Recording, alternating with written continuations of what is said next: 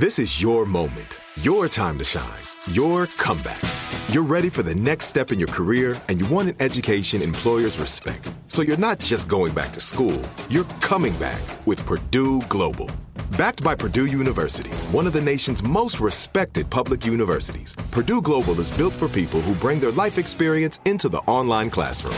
Purdue Global, Purdue's online university for working adults. Start your comeback today at purdueglobal.edu. When you buy Kroger brand products, you feel like you're winning. That's because they offer proven quality at lower than low prices. In fact, we guarantee that you and your family will love how Kroger brand products taste, or you get your money back. So next time you're shopping for the family, look for delicious Kroger brand products, because they'll make you all feel like you're winning. Shop now, in-store, or online. Kroger, fresh for everyone. I'm Katya Adler, host of The Global Story. Over the last 25 years, I've covered conflicts in the Middle East, political and economic crises in Europe, drug cartels in Mexico. Now I'm covering the stories behind the news all over the world in conversation with those who break it. Join me Monday to Friday to find out what's happening, why, and what it all means. Follow The Global Story from the BBC wherever you listen to podcasts. Are you still searching for your perfect place to call home? Well, now is the time to buy at Fisher Homes. If you're looking to move in before the end of 2024, May could be your last opportunity to start building your dream home and close before the year's end. If you're hoping to move in even sooner, Fisher Homes also has homes that are move-in ready and waiting for you, where you can start enjoying the benefits of homeownership even faster. Schedule your personal tour with a new home advisor today at FisherHomes.com and make this spring the season you find your perfect home sweet home. Thinking Sideways is not brought to you by a cartwheeling Triceratops. Instead, it's supported by the generous contributions of people like you, our listeners, on Patreon.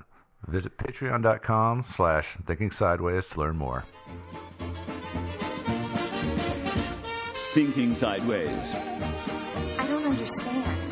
Does not compute. You never know. Insufficient data to formulate a reply. What? Stories of things we simply don't know the answer to. Hey, everybody, and welcome again to another episode of Thinking Sideways. I am Steve, of course, joined by my lovely co-hosts.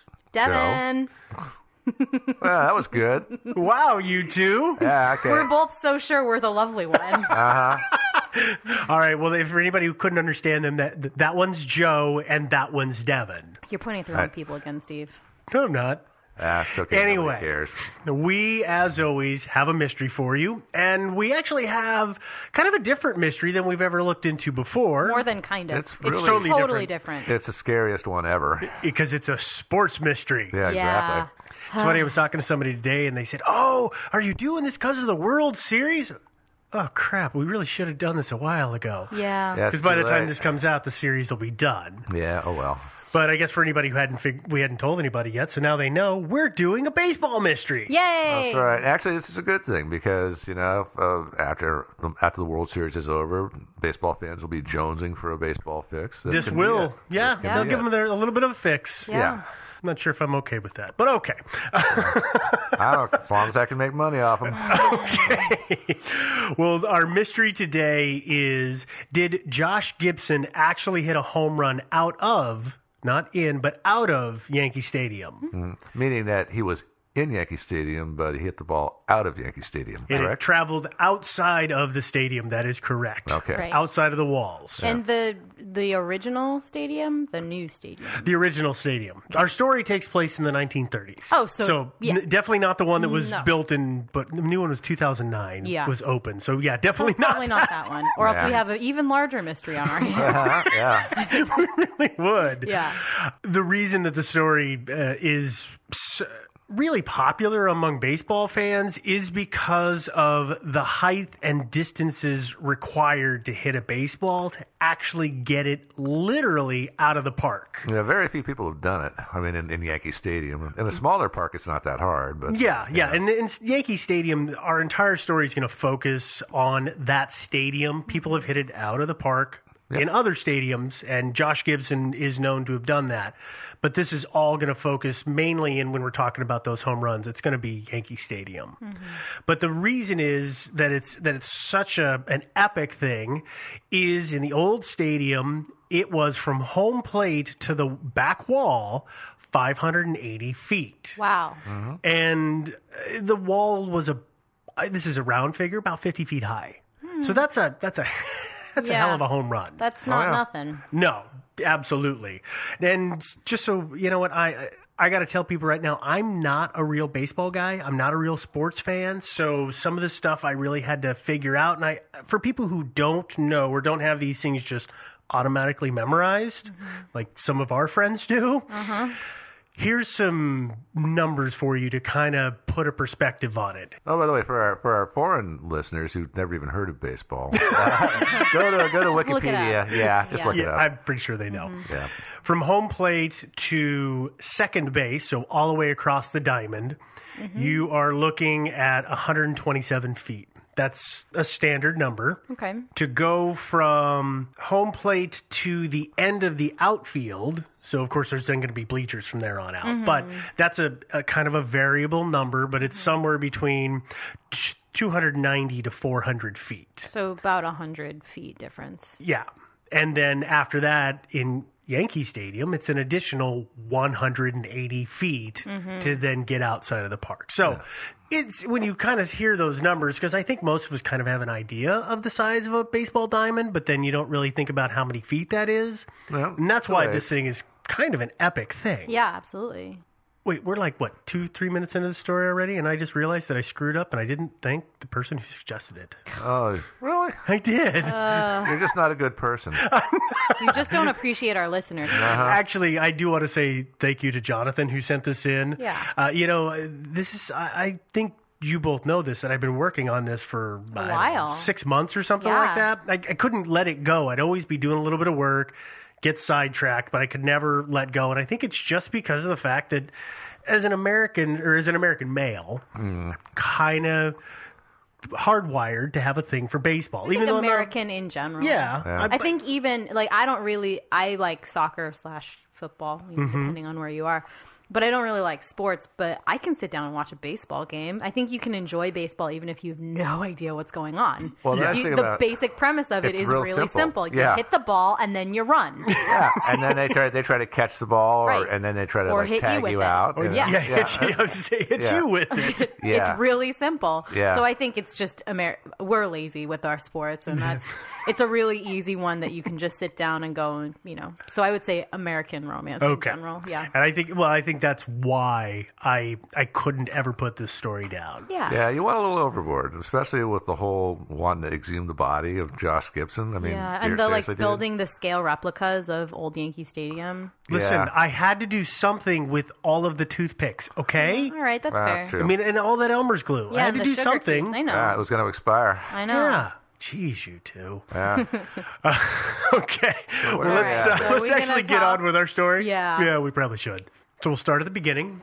Josh Gibson was born in 1911 in Georgia. Okay. And then when he was 12, his family moved to Pittsburgh. And that's kind of where he gets his start in baseball. Okay.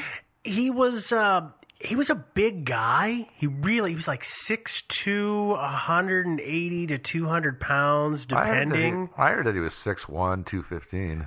Well, yeah, it depends on where it is through his career. But he was a big guy, and he was an athlete. He was good at every sport.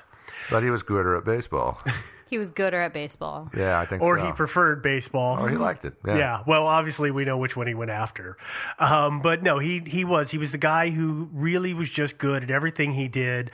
As we know, he liked baseball the most, so he was known to hang out at sandlots and participate in just about any pickup game he could. He was a catcher, which is not an easy position in my mind to play, because you got to squat, you got to catch 90-mile-an-hour balls. Although I guess it's easier if you're bigger, probably.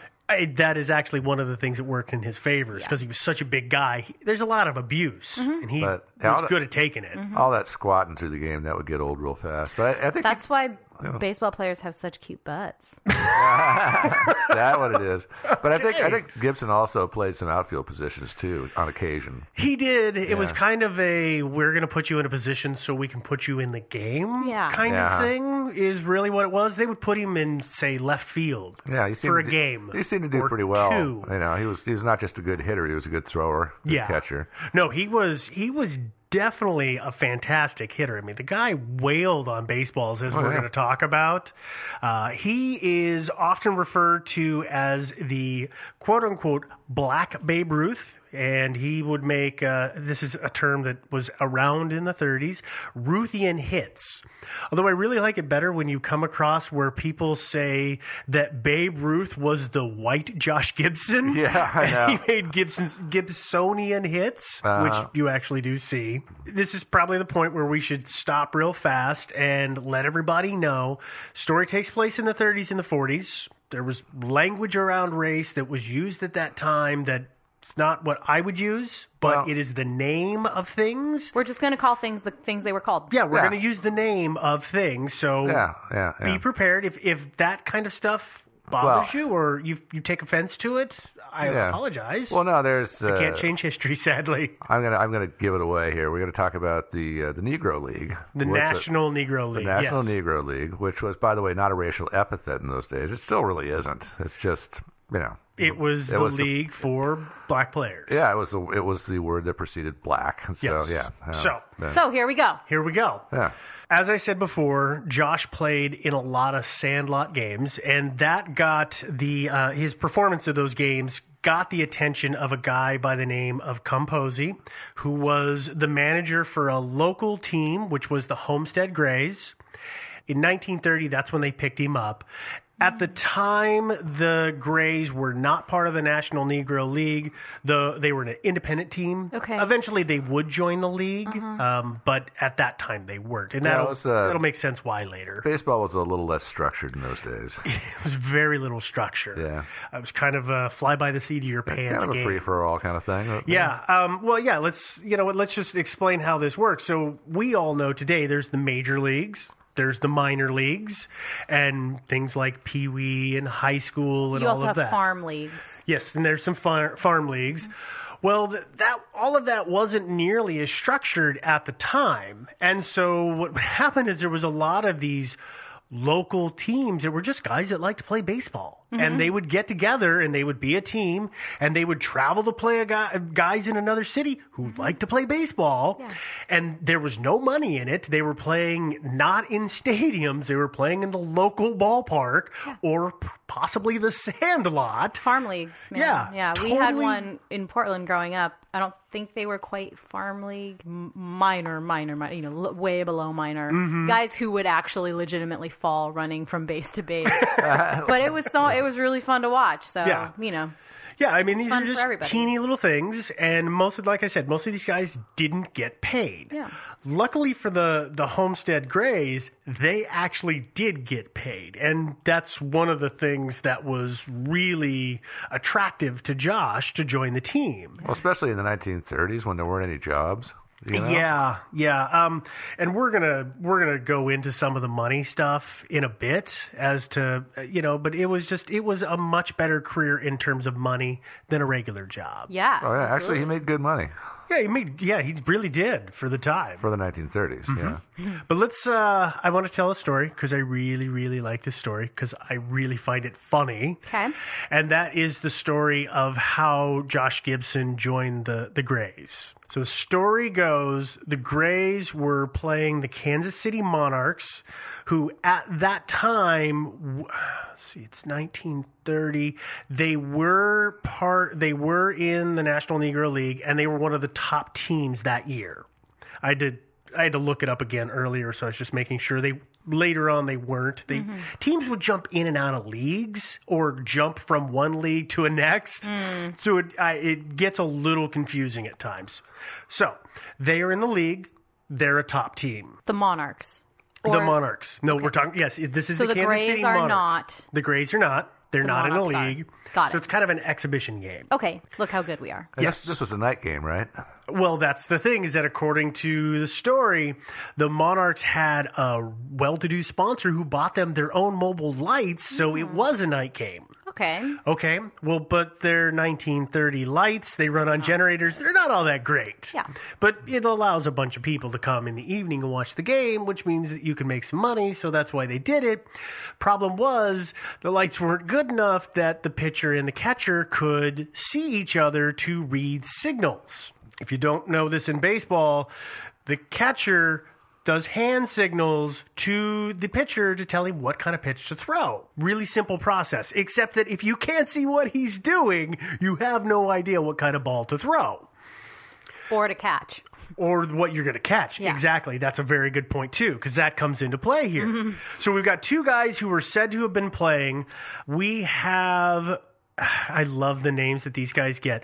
The pitcher was Smokey Joe Williams, and the catcher was Buck Ewing, and they evidently, according to the story, crossed up their signs. So They it was decided to only do 2 signs, or 2 pitches, right? Yes, it was a fastball and a curveball. Okay. That was all they were going to do. A couple innings in, somebody switches it up.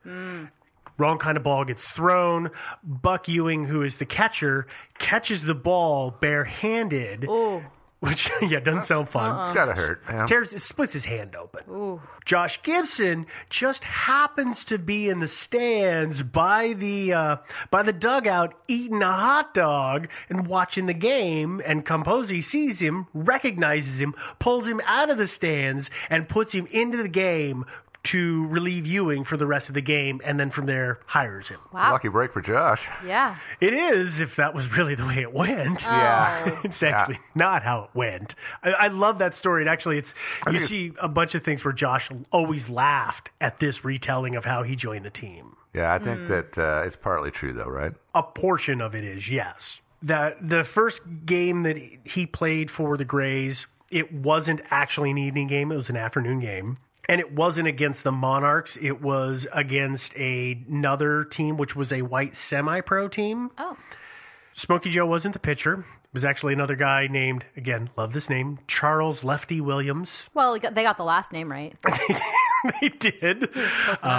Ewing did actually split a finger open, and they did need somebody to relieve him. But the deal was, Posey had already told Josh he was going to bring him on the team and that he should be ready whenever he needed him to come play. So what happens is Ewing splits his finger. Josh is not in the stands. He's at another game that day. He's playing for the Crawford Giants. They put the Grays put one of their players in a cab, send him over to the Giants game. He gets Josh. Josh and he get back in the cab and go back to the Grays game, where he then relieves Ewing and then is on the team, but he doesn't immediately take the position. He slowly works into the position as Ewing slowly works towards retirement. Yeah, but they didn't stop the whole game while the guy went and got Josh. No, I think they had a relief catcher. Hopefully so. Either that or it was the end of the inning and they were at bat. Maybe. That's a great point, because depending on the game, an inning can take a really long time. And who knows how far apart those ball fields were. I didn't actually think to look, and I don't know that I can find that anymore. Maybe it was the 7th inning stretch. Could be. You never know. It's a good point. I hadn't thought about that. Yeah. It turns out I know some things about baseball. I guess you do. Yeah. A few things more than I do. What's that thing that they hold in their hands? The bat or the ball? Oh, the bat. Or the gloves. Yeah, that's it. The bat? Yeah. Okay. Usually wood. Yeah. They hold the narrow end, right? Mm-hmm. Okay. Mm-hmm. Oh. Good. I'm glad I got that right. Okay. So that's, like I said, that's the real story of how Josh got on the team. And before this, we were talking about the money part. So let's talk about the money a little bit, because it is kind of important. Yeah, black players didn't really make anywhere near what the white players made in the majors. Did But they? to be fair, black people I was going to say, didn't really make anywhere. Anyone that wasn't white didn't make but a fraction of what their white counterparts made in any field. Even some white people didn't That's true. depending I on mean, there's their a lot. race There's or so immigration status. friggin' discrimination Oh, in this yeah. era. Yeah. So Although it's- I kind of suspect that probably white people went to watch the white people games, and they probably were able to charge white people more for tickets. So that's yeah. probably a part of it, right Well, there. yeah, there are things, and there's and I know this will come up later on, so we'll just talk about it now. At Yankee Stadium, there's a section of the stadium that actually used to be called the black seats. Yeah. Because they were the cheap seats, because they didn't make as much money, so those were the people who would go to those seats because they couldn't afford anything better. Yeah. Those were the cheap seats. Yeah, exactly. So, I mean, it gives you kind of an idea. Here's some ideas of money in the era. So we've got, in the 1930s, two big names, Babe Ruth and Lou Gehrig. They were making between 30 to 80 grand a year playing pro ball. Which is a lot. It is. Back in those days. In 1930, 30 grand was huge money. Oh, yeah. I'd still be happy to be making 30 grand. That's saying something. 80 grand would be awesome right now. It would. Now, these guys were the big power hitters, the top dogs. Even regular white players, though, were making good money. I mean, they were making a better living than a guy who worked in a factory. Oh, yeah. Easy hands down math. Yeah. Okay, if we cross the color line, then a guy who is doing a regular job would be making exponentially more than anyone who's not white, and the same thing applied for baseball. Mm-hmm. The league, the American League, the National League, the Pro League, whatever you want to call it, it paid well, but the thing it didn't do was allow black players on the field. Right. So these guys had to play for less money. Mm-hmm. Josh did really well. I think Joe was mentioning that earlier. I think he started out right around $3,000 a year. He worked his way up to about $5,000 a year at the end of his career. Again, a lot of money in those days. A lot of money in those days, but that was kind of what he got from basically his normal season. He did a lot of stuff on the side and after the season to make money. Oh, yeah, those guys were playing all over the place, like Mexico, South America. I mean, yeah. Which, by the way, they were actually treated better than they were in America. They were stars. Yeah, they were. Yeah. There's I really regret that I can't remember the guy's name. There was a guy who played with Gibson. I don't think he was on the same team, but he played against him before, and it was in the same era. And he actually left the United States for 3 years to play in, I think it was Venezuela.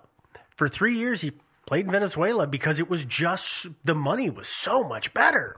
The conditions were horrible, and in the end, that's kind of what drove him back up to the States. But, he was like, to hell with it. I can play ball. I'm a hero, and I make great cash. Yeah. Why wouldn't I go? Yeah, they don't make me play over there in the Black People Stadium, Yeah. In case anybody was wondering, $5,000 in 1930 is equivalent to $68,259. Okay. That's not bad. No, that's not bad money at all. $68,000 a year. Yeah. It's a very comfortable living. Yeah, and we know he was supplementing his income, and also everybody else was unemployed. So, so it didn't matter.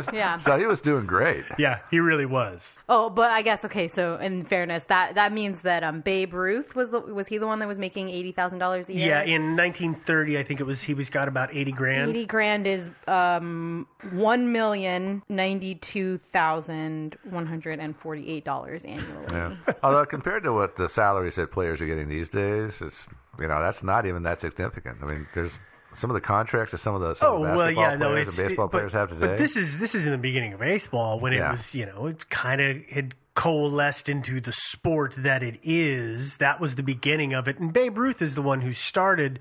He was for many, I think 1930 to 19. I know some sports fanatic is going to tell me I'm wrong, but I swear it was like 1930 to 1936, even though his wages steadily went down because the economy was just going down the tank. Mm-hmm. He was the top earner for that time. And then I think after that was when Lou Gehrig came in and superseded him as the top earner because he shortly thereafter retired. I don't remember exactly when Ruth retired at the moment, but that's why Gehrig was on his way up and started earning a bunch of money. And then he's followed by guys like Mickey Mantle and all these well-known power hitters. And those were the guys that kind of led the way. And each one was just getting a little bit more. And that's how we have the situation of several $1 million right contracts now, MLB today. on average pays $4 million.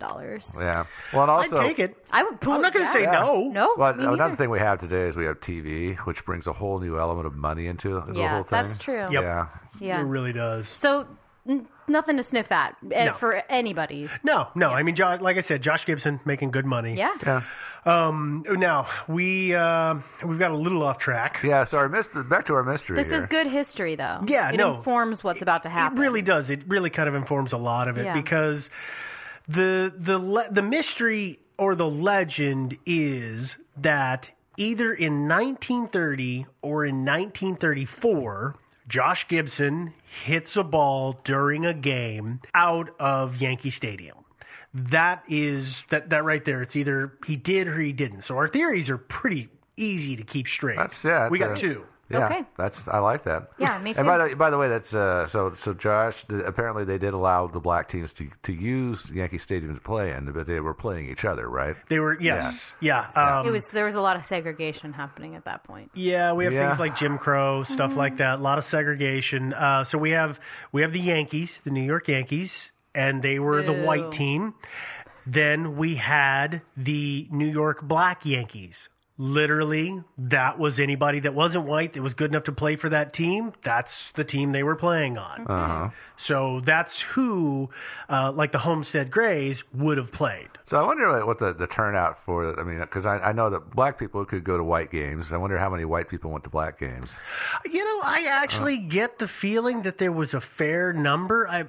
People who liked baseball would go, and because it's a National Negro League game, or maybe it's just a couple of black teams, it's cheaper to go to. I was going to say, but it's way cheaper to go to. It's way cheaper to go to. Probably the quality of baseball is not really less at all. No, these guys were... It's maybe better even. They were pros. Yeah. They were absolutely pros, and that's the one thing for baseball that to me, it's the biggest smear.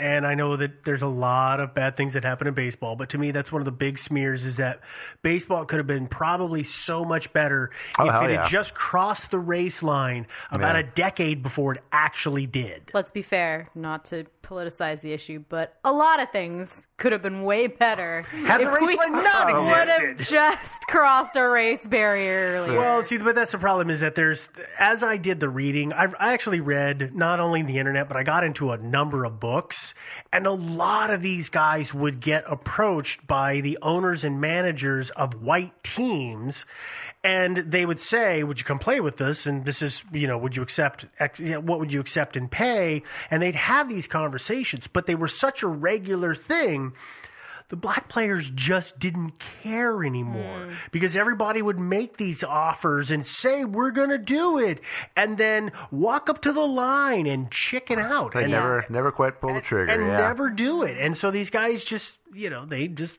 didn't care. Listen, stop bothering me. I got to go play ball. This is what I want to do. Yeah. But here's the deal. If you're say the New York Yankees, and you're an all-white team, and you do pull the trigger, and you get Josh Gibson and a few other good black players on your team, and your team is kicking butt. How can a Yankees fan not like that? Really? I'm sure there were some people who probably wouldn't have liked it. I was going to say, this is still the 1930s. There's still some massive segregation. Jim Crow is in effect. Well, Jim Crow was not in effect in New York, though. No, that's true. But it precluded a certain behavior and view. Oh, yeah. I get it. That... It's kind of like cutting off. We don't have time to get into all of that. Yeah, I'm just saying, if you're a Yankees fan and you don't want your team winning all the time, and you'd rather have an all-white team, well, okay, you're cutting off your nose to spite your own face, I guess. But oh well. Okay. That's their business. It is. Yeah. So for all of our listeners that aren't American and don't understand the weird history that we have with race, now you do. Yeah. Let's see. We thought Maybe we go through to the theories? Yeah. Let's do the theories. Let's do the theories here. I know I've said this a couple of times, but I'll say it again. Josh Gibson was a phenomenal baseball player.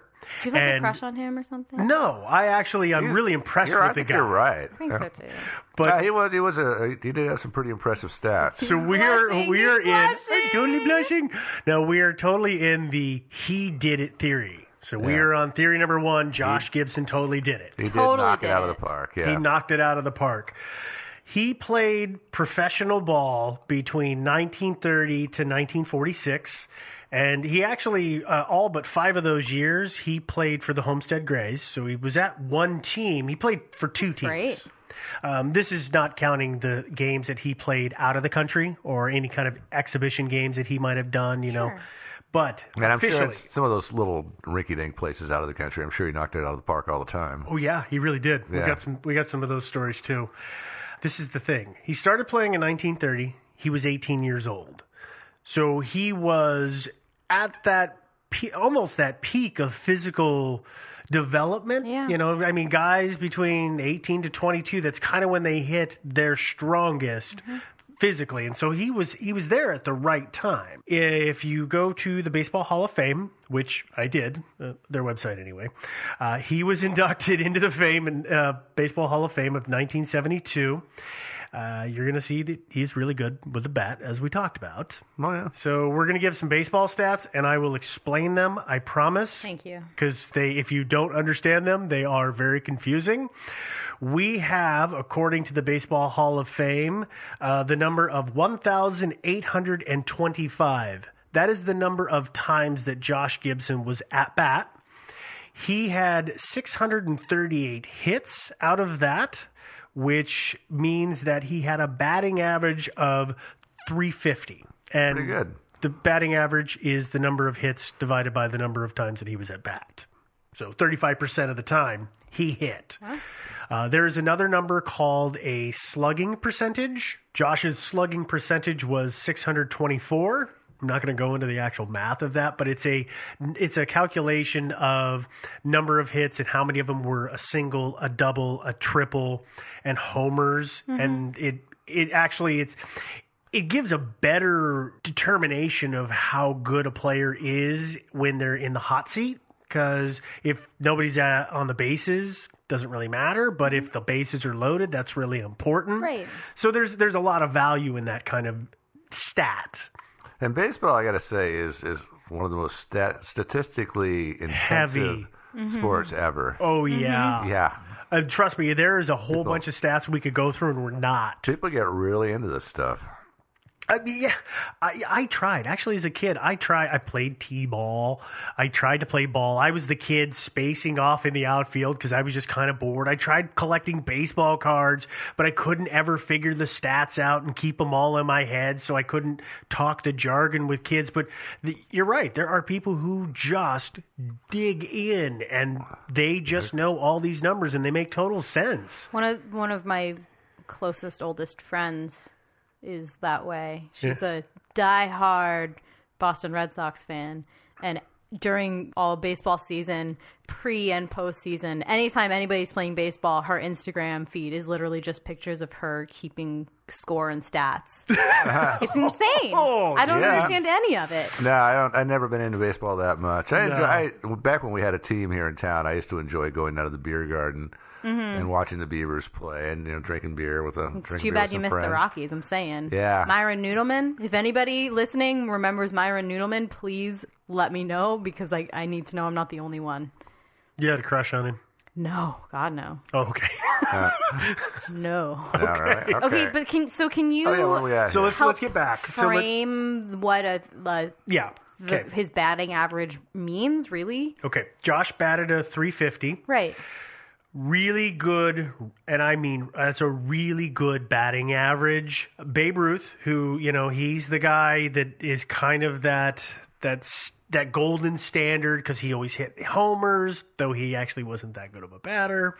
He hit, his lifetime average was a 342. Oh. If we look at the highest ranked player of 2014, his name is Jose. I'm going to do my best on it. I listened to it, but I just don't know quite. It's Altuve. I want to say is how you pronounce his name. I thought it was Altuve, but I could be wrong. Altuve, that may be it. I might be wrong, but anyway, he was the top-ranked hitter of 2014, and he hit a 341. Okay, I'm sorry. Can you tell me, do you want to be higher or lower? Higher the better. So if you're batting 1,000, so 350 is better. Yes. Than 342 or 340. Yes. Okay. The higher the number, the more times you're hitting the ball. Okay. So that makes if sense. you batted a 500, that means you hit one of every 2 balls that was thrown at you. Okay. Yeah. That's pretty good. Or you hit a ball, not one out, but you hit a ball every time you're at half the time you were at bat. Yes. Mm-hmm. Yeah. And then if you're batting 1,000, you probably heard that term before. Mm-hmm. That means you're hitting the ball every time you're at bat. Every single time. Every single time you're at bat. So he was better than almost any. He was better than anybody, right? Well, I mean, there's almost people that have better records, but he was there. Really good. But there's a couple of things you need to know. First of which, the records aren't complete. And these numbers that his record or his batting average is based on, those are based on regulation games only. And I'll explain that a little bit here. So for the first part of the records, the Negro Leagues were really bad about keeping records. I don't know why or what caused that, but their records were really spotty and shoddy. And maybe it's because nobody, wanted to keep them because they didn't. I don't know. It might be that people just didn't feel like it was all that important. Because they weren't going to move up to the majors. Right. Yeah. And so the records aren't kept. The second part of what I talked about there, which is the regulation games, that's actually really important. We've talked about the fact that players went south of the border to play games in the off season. They continued to train, and like we talked about, they got paid really well. Mm-hmm. Those games aren't going to be counted. Right. Teams would also go on, they would do exhibition games. They would do what was called barnstorming, which is just basically driving around and finding baseball fields and playing games, and they're completely off the books. Now, what kind of a bus did these guys have, I wonder? It's funny. They didn't have a bus at first. They eventually did get a bus, but there's stories about the fact that they had 2 cars that all of the guys were crammed in, and all of their gear was tied to the outside of it. So the entire team is in 2 cars, and they would literally race from place to place. This is a great story. So it's 1930s. They're dirt roads, and of course they're rutted like you wouldn't believe. 2 giant ruts. Yeah. And these guys are going so fast that the guy in the front is throwing so much dust that the guy in the rear can't see, and he drives off the road. They get the car upright because, of course, it tips over, but they're packed in like sardines, so nobody gets hurt. They pick up the car. They get it back on the road. They're going down the road. About 2 miles later, they find a car in the ditch, and they think, that poor sod. And then they get out, and they realize it's the other car that they were following, which had blown a tire, and, of course, then did the same thing, hit the groove, flipped it off, and dropped it onto the side of the road. Oh, my goodness. Well, luckily, you've got a bunch of big, strong guys there to pick the car up and put it back on the road. Yeah, and of course, all their gear is strapped to the outside of the car, so they had to go around and pick up all their stuff and put it back together.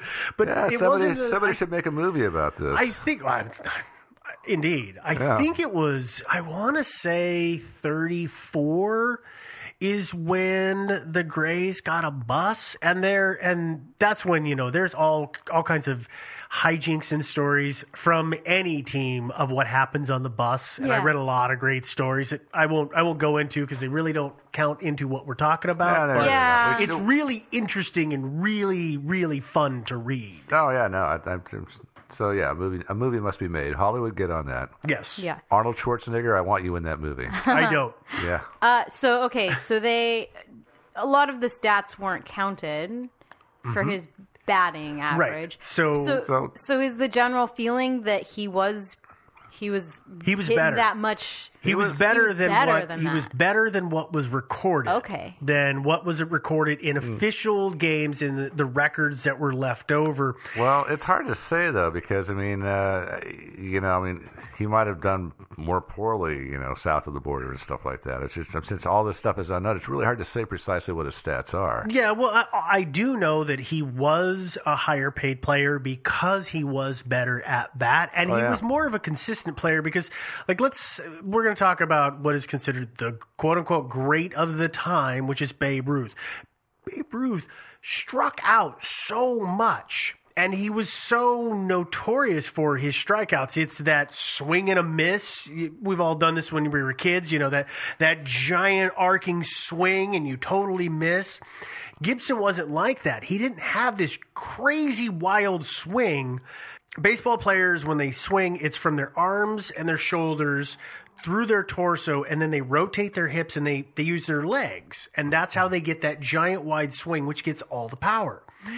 Gibson didn't move his legs, which meant that he had all of it was from his arms and his shoulders and partially his torso.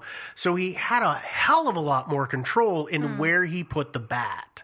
I see. That's why I think that his numbers are better than what we have recorded at the Hall of Fame. At the very least, they're not worse. They're not worse. Either at the they're very least, about the same Yes. or much better. Yeah. Yes. So Okay. That's fair. He was a good player. yeah. No. So okay.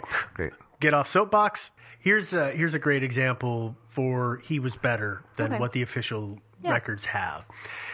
He played in 1933. He played for the Pittsburgh Crawfords. Somehow, somebody at the Pittsburgh Crawfords did an amazing job of record keeping. So we have the 1933 season records. Even though they don't count towards the Hall of Fame. Oh, they do, don't they? I think they do. Okay. But this is a solid year's worth of numbers rather than everything else, which is kind of hit and miss. Okay. Part seasons here and there, not all sure. games. In 33, with the Crawfords, Josh played 137 games and had batted 512 times. Okay. He hit 239 times. 55 of those were home runs, so that lot gives of him a home runs. batting average of 467. Wow. That's amazing. That's incredible. an amazing number. Yeah. And we'll talk about the home runs because that's what the story is about. We've got a number of home run stories. So in Monessen, Pennsylvania, hope I pronounce that right, he hit a home run that was measured at 512 feet. In Kaminsky Park, which is in Chicago, he hit a ball hard enough that it hit a loudspeaker that was at the edge of the field. That loudspeaker, by the way, was 8 feet up, and he hit it so hard that the ball lodged in the loudspeaker, which is a really hard hit. And it was how far was it from home plate? That was 435 feet. Yeah, it was still going strong at the time. Yeah. Yeah, if it Had a lot of distance left in it. It really did. In his first season at Yankee Stadium against the Black Yankees, he hit a ball which went into the bullpen, which is over 500 feet from the home plate, because the bullpen was at that stadium was at the back of the stadium. And he was playing. This is one of his off-season games. He was playing in San Juan in Puerto Rico. He hit a home run that cleared not only the fence of the ballpark that he was in, but it also cleared the fence of the prison that was next door to the ballpark. Yeah. So the prisoners got a free baseball. They That's did. kind of cool. Nice. Which was 525 feet. So that's still, this doesn't really establish that he knocked it out of the park at Yankee, because that was 585 feet, right? It was 580 feet. And then it would have had to actually have been more than that, because it would have had to go up in an arc, clear the wall, It would have go to been well beyond at the wall. least at the top of its arc by the 580-foot mark. Yes, if not higher. It would have had to have been far, Which far means it would have further gone than much 525. farther than Yeah. that 580 feet had it cleared the wall. You're absolutely right. So he did hit a lot of Yes. really hard, long, far. But nowhere near the 700 feet we're talking about here. Well, there are Or some 600, hits that potentially could have, but again, it's the records. He did this. A lot of this stuff was in ball fields, literally a ball field, and they couldn't find the ball, or it hit a building that was across the street or stuff like that. And while people who will sit down and do the math have been able to do that math on some great hits, Josh Gibson's hits weren't recorded, so we don't know, if it hit the such and such hotel across the street on the third floor or anything like that. We don't have that to then make the calculation of how far he could have gone. Yeah, I know, but I know in Yankee, he did hit the far wall. Yeah.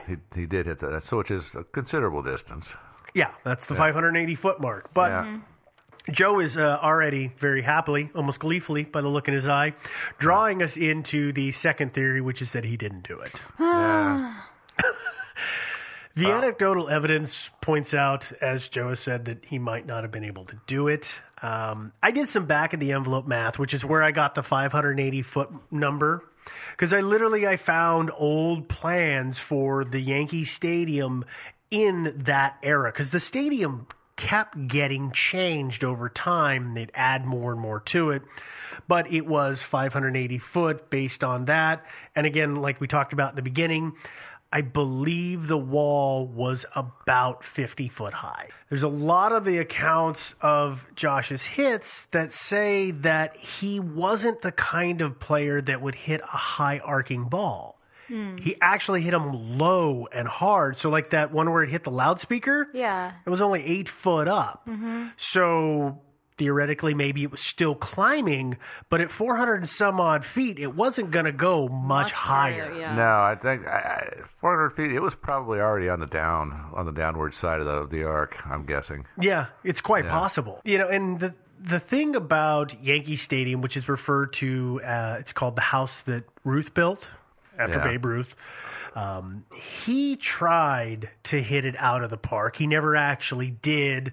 There is a game in 1930 where Babe Ruth himself hit a 535-footer, and it went into the stands, it's the right center field bleachers is where it landed. The black seats. The black seats, yes. That is exactly where it hit. We have records of, because these are when the records are really good, we are in our white pro league, and actually this is in the 50s, so it wasn't as bad, but the segregation. But Mickey Mantle, he was one that everybody expected to take it out of Yankee Stadium. And there were 3 games where they thought he was going to do it. There's 1955, 1956, and 1963. And by the way, the one in 63 would have made it out of the park, I'm pretty sure. It would have. Yeah. Well, we're out of the part of where I know things. Okay, let me give you kind of a description of what's going on here with this. So the 1955 hit went into the bleachers in center field, so that's easy enough to understand. Yankee Stadium had a brass facade around the top of the bleachers. Because the bleachers are several stories, several rows high. Yeah, and at the very top of that, there's a roof that covers the top row of the bleachers. And then on front of that is a facade. Exactly. Which is kind of some arcs with fake pillar-looking things on them. His 56 and his 63 hits hit the facade. The top, it would have gone over had it not hit the facade. Inches to the left or the right, or even feet to the other direction, it would have gone past over center field, and they would have gone out of the park. Yeah, the 63 one, actually, like, there was a huge gap in center field, and then on the right-hand side, if you hit that facade, if it had just been, I don't know, 5 feet to the left, just a little bit, it would have totally cleared the wall. It would have been, and the thing that I bring this one up for is that when we talk about him hitting the facade, the distance from home plate, it's only 400 feet. Okay. So it's not nearly as far as what we've been talking about, which is an additional 180. But that facade was where the ball hit. It was 118 feet above the plane of the ball field. That's not nothing. And according to witnesses, the ball was still in an upward arc. Yes, it was still rising, which means that ball had the potential to go 6.5 to 700 feet. And there's all these stories and all these places where these people have figured out, using the math based on where they can tell, that these greats, some of these greats, Mantle and Ruth and Gehrig, where they've hit these 6, 7, almost 800 foot home runs had it not hit something on its way based on its trajectory. So the point is, there's a lot of majorly huge hits in that stadium, and none of them seem to have actually made it out. Very few. I think just a few made it out during batting practice, and that was about it. That was Ruth and Mantle are both known to have actually got it out of the park in batting practice. And it's possible that maybe Josh Gibson did the same thing. Yeah, but that people saw him do it in batting practice, and then the story evolved to he did it during a game. That could be. And by the way, if you do it in batting practice, it's as far as I'm concerned, just as awesome. Yeah. So, I mean, really. Yeah. Here's something that people might remember I've said once or twice, is that the story is that Josh did this either in 1930 or 1934. Turns out we can verify that it didn't happen in 1934. The version of 1934, Josh Gibson gets it out of Yankee Stadium. It was advocated by a guy named Jack Marshall, who was with the Chicago Giants. And he says that they were playing at the same time as Josh Gibson's team was, and they were in a 4-team doubleheader. And that the Giants were in the stands because they had played the first game, so then they could go in the stands and hang out. And Gibson's team was then in the second game, and that's when it happened. Well, there's only 2 times where the Giants and the Grays were on the field in a doubleheader together. The first time that happened, the Giants were in the second game. So there's no way that they could have been in the stands. Okay. And in that game, the Grays won 3-1, but Josh was at bat only 4 times, and he only got a single. So evidently the records were kept for that game. The second time that they were together, the Giants did indeed play first, but the Grays only got to play for 9 innings before the game was called because of darkness. And Josh was at bat, how many times? He went to bat 4 times. No hits. And no hits. So we can confirm pretty conclusively that it wasn't 1934 that it happened. Seems that this version of the story got out because of a book that was written in 1970 by a guy named Robert Peterson with a fantastic title, which is Only the Ball Was White. And he wrote about the black players. And it seems that this is where that accounting came from and has gotten so much traction from. Yeah. The other thing, too, is that Josh Gibson always said that he did not knock it out of the park that day. That's the biggest piece of evidence, sadly, that we have to say that he didn't actually do it. Yeah, he was an honest guy. He wasn't afraid to talk about his accomplishments at all. He wasn't... he didn't have false modesty. No, he definitely wasn't a braggart. He wasn't going to... run his mouth like Satchel Paige. Satchel Paige is a pitcher in the same league who was notorious for running his mouth and talking all kinds of stuff. But that wasn't Josh. He didn't play that way. He didn't act that way. Yeah, he was a better sportsman. And he kind of, he always just put it down when people said, what about when you knocked it out of Yankee Stadium? And he just kind of said, no, I didn't do that. Sorry, kids. Didn't actually happen. No, it hit the wall. I mean, it was still an impressive hit. Based on what I can tell, he did hit the back wall. Yeah. It was 2 feet from the top of the wall. Yeah, that's what I've heard, too. And still an amazing hit. Absolutely, yeah. Absolutely an amazing hit. Why don't they lower that wall? Yeah. They did.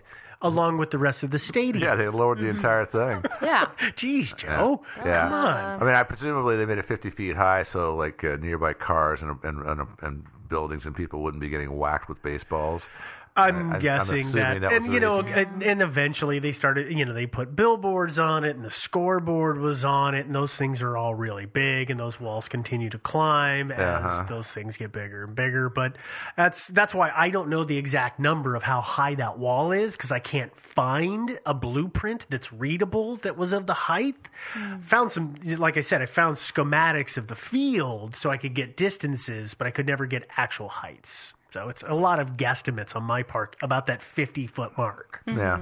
All right. Well, it looks like we are kind of at the end. I mean, we've talked about, I think that Josh probably would have been one of the baseball greats had he been in a league that was really good at keeping stats, and that means that he would have been in the league with all the other guys that we know about. I think it's fair to say he really was one of the great one of the greats. Yes, I mean, it's just he was. Unfortunately, history doesn't know how good he was. No, he doesn't. Yeah, but it's very much very true. But he is in the Baseball Hall of Fame. I mean, eventually his talent was recognized after he'd been dead for. After he'd been 30, unfortunately 30, 40 years. Yeah, he died tragically, very very young. 34, 35 years old. He died. Yeah, it's really sad. Had a stroke. They say it was a stroke. He had this problem. So he's a catcher.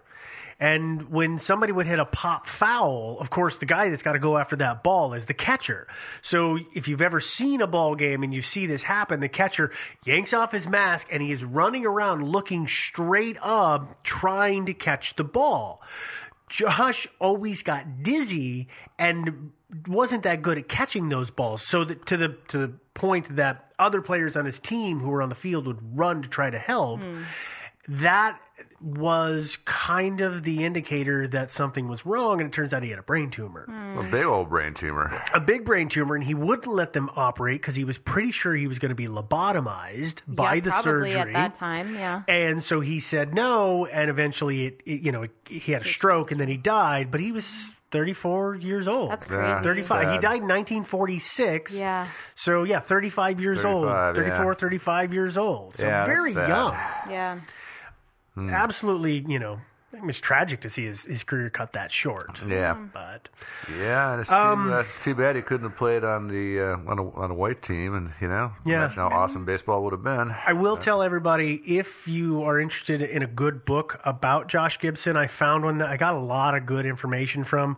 There's a guy by the name of William Brashler. He wrote a book called Josh Gibson, A Life in the Negro Leagues. He wrote it in the early to mid 70s, and the reason I recommend it is that the guys that Gibson played with were still alive. So he actually got to talk to all these guys. that's great. So he's Cool. got all these stories directly from them. So that's what made it such a good book and Is that such where a you- good resource for this. Is that where you got the story about the cars running off the road and all that stuff? Absolutely right. Yeah. What I Yeah. didn't share is that the steering wheel is made of wood, and for the second car, the guy was holding on to it so hard, and the wheels jerked so strong against it that when they hit, the steering wheel shattered. Oh, wow. That's And crazy. put slivers in the guy's scalp. Oh. He had to wait for 3 days to find a town with a doctor good enough to get him out. Oh, Yeah, that it's a different time. yeah.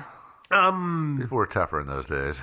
But that's all I've got, unless you guys have anything else. No, I think we solved the mystery. I think he didn't knock it out of Yankee Stadium. He was nonetheless. a great- Personally, I think that we need to not broadcast this episode. I think that we need to change the end and just say that he did. He did. Yeah. We need to make this We've our proved that he lie did. answer episode Yeah. that we've always joked about doing. Yeah, I think good so point. too. Yeah. Just continue the legend. Yeah. I was just going to say I looked up with Google. It's this great little The tool. Google? With the Google. The Google. What the Guinness Book of World Records has on record for the longest home run. Mm-hmm. And it turns out it's a bit of a contentious issue. Actually. Mickey Mantle was officially credited with 1960 634-foot hit, but apparently there's been some research that says no, that didn't happen. So then it'd be Babe Ruth in 1921 at 575 feet. Which is funny because the Babe Ruth fans have gone to their websites and they are claiming that Ruth hit a 670 some odd footer. It's all based on their math. So they know where a building was, they know where the ballpark is, and they've done their math to, trigonometry, geometry. I don't know what math thing it is, but that's how they figured it out. Yeah. Well, like say for example, if you hit one and it goes up about 45 degrees and then comes back down, hits the wall, it's 580 feet away, 2 feet from the top of that wall, then you know that it would have, if that wall hadn't been there, gone a certain amount further. I'm assuming that's how they calculated that. For Josh or for Babe Ruth? For Babe Ruth, they calculated it based on knowing where it hit something and where home plate was. Yeah, but when you think about it, I mean, and no, they knew it was on the downward trend for him. But yeah, so like for example, Josh's hit that hit the back wall actually would have gone further. It was more than 585 square feet. It was well over that. It would have been a 600-foot easy. Oh, no, it would have been like, 650, something like that. Yeah, that's why I'm saying 600 plus feet. Yes, absolutely. It would have kept going. Yeah. Well, we are suddenly turning into baseball stat dorks, and we should probably stop. Yeah, can we please? Because I saw the look on Devin's face. Yeah, I'm ready to go. I don't really think about baseball that much. But. And yet we know more about it than we realize. Yeah. Okay. Well, let's go ahead and give everybody the information that they love for us to share, because I know this is their favorite part of the show, which is the how to get a hold of us section. You can, of course, go to our website, which is thinkingsidewayspodcast.com, and there you can find this and any other episode, along with links to our research. You can download or stream from the website. A lot of folks who are downloading are doing so through iTunes. If you're on iTunes, do take the time to leave a comment and a rating. It's how other folks find us. I check it every now and again, and we just continue to move up the ranks, which is great. For folks who aren't downloading and you're streaming, you're using some app, thankfully we're on just about every app at this point. So if we're not on it, I'm amazed. You should tell that app to take our feed. We are, of course, on the social media. So we're on the Twitter. We are Thinking Sideways. Are we on the Facebook also? We're on to Facebook. So we have the Facebook page and we have the Facebook group, both of which it's amazing how much traffic they're getting, and it's great to chat with everybody, and it's great to watch all the conversations that are going on. A lot of them don't even involve us. It's just all the members of the group just... Oh, yeah, that's why we set the group up as like-minded people who are after the same thing. There's a lot of great conversations going on in there. We have a subreddit, which Devin seems to be the only one who understands, but evidently it's a place to talk about episodes. Just subscribe. Okay. Yeah. Do that. Just subscribe to us. There we go. There's what you do. Subscribe, make comments, do something. Yep. And, of course, we are on Patreon at patreon.com/thinking sideways. So if you enjoy the show and you like what we do and you would like to help financially, you are more than welcome to do so on an episode-by-episode basis. It is completely voluntary. You can do as much or little or not at all. We totally understand. That's why we have it there. We do appreciate everybody who's been on Patreon, because there's been a big surge lately, and also for everybody who's been hitting the PayPal account. So thank you very much. Yeah, you guys, we love you. And it helps to defray expenses. We do have a few of those. Yeah. No, we have the big bill that we got to pay in a couple of weeks, and it's really going to help a lot. So so either if you would contribute, or if you guys would stop downloading our show, those are kind of the two options right now. Not really. No, we're kidding. Really. She's kidding. All right. Well, that having been said, I think that we're going to get out of here. Yeah. And we will talk to you guys next week. Yeah. Toodaloo. We knocked this one out of the park, guys. Yeah.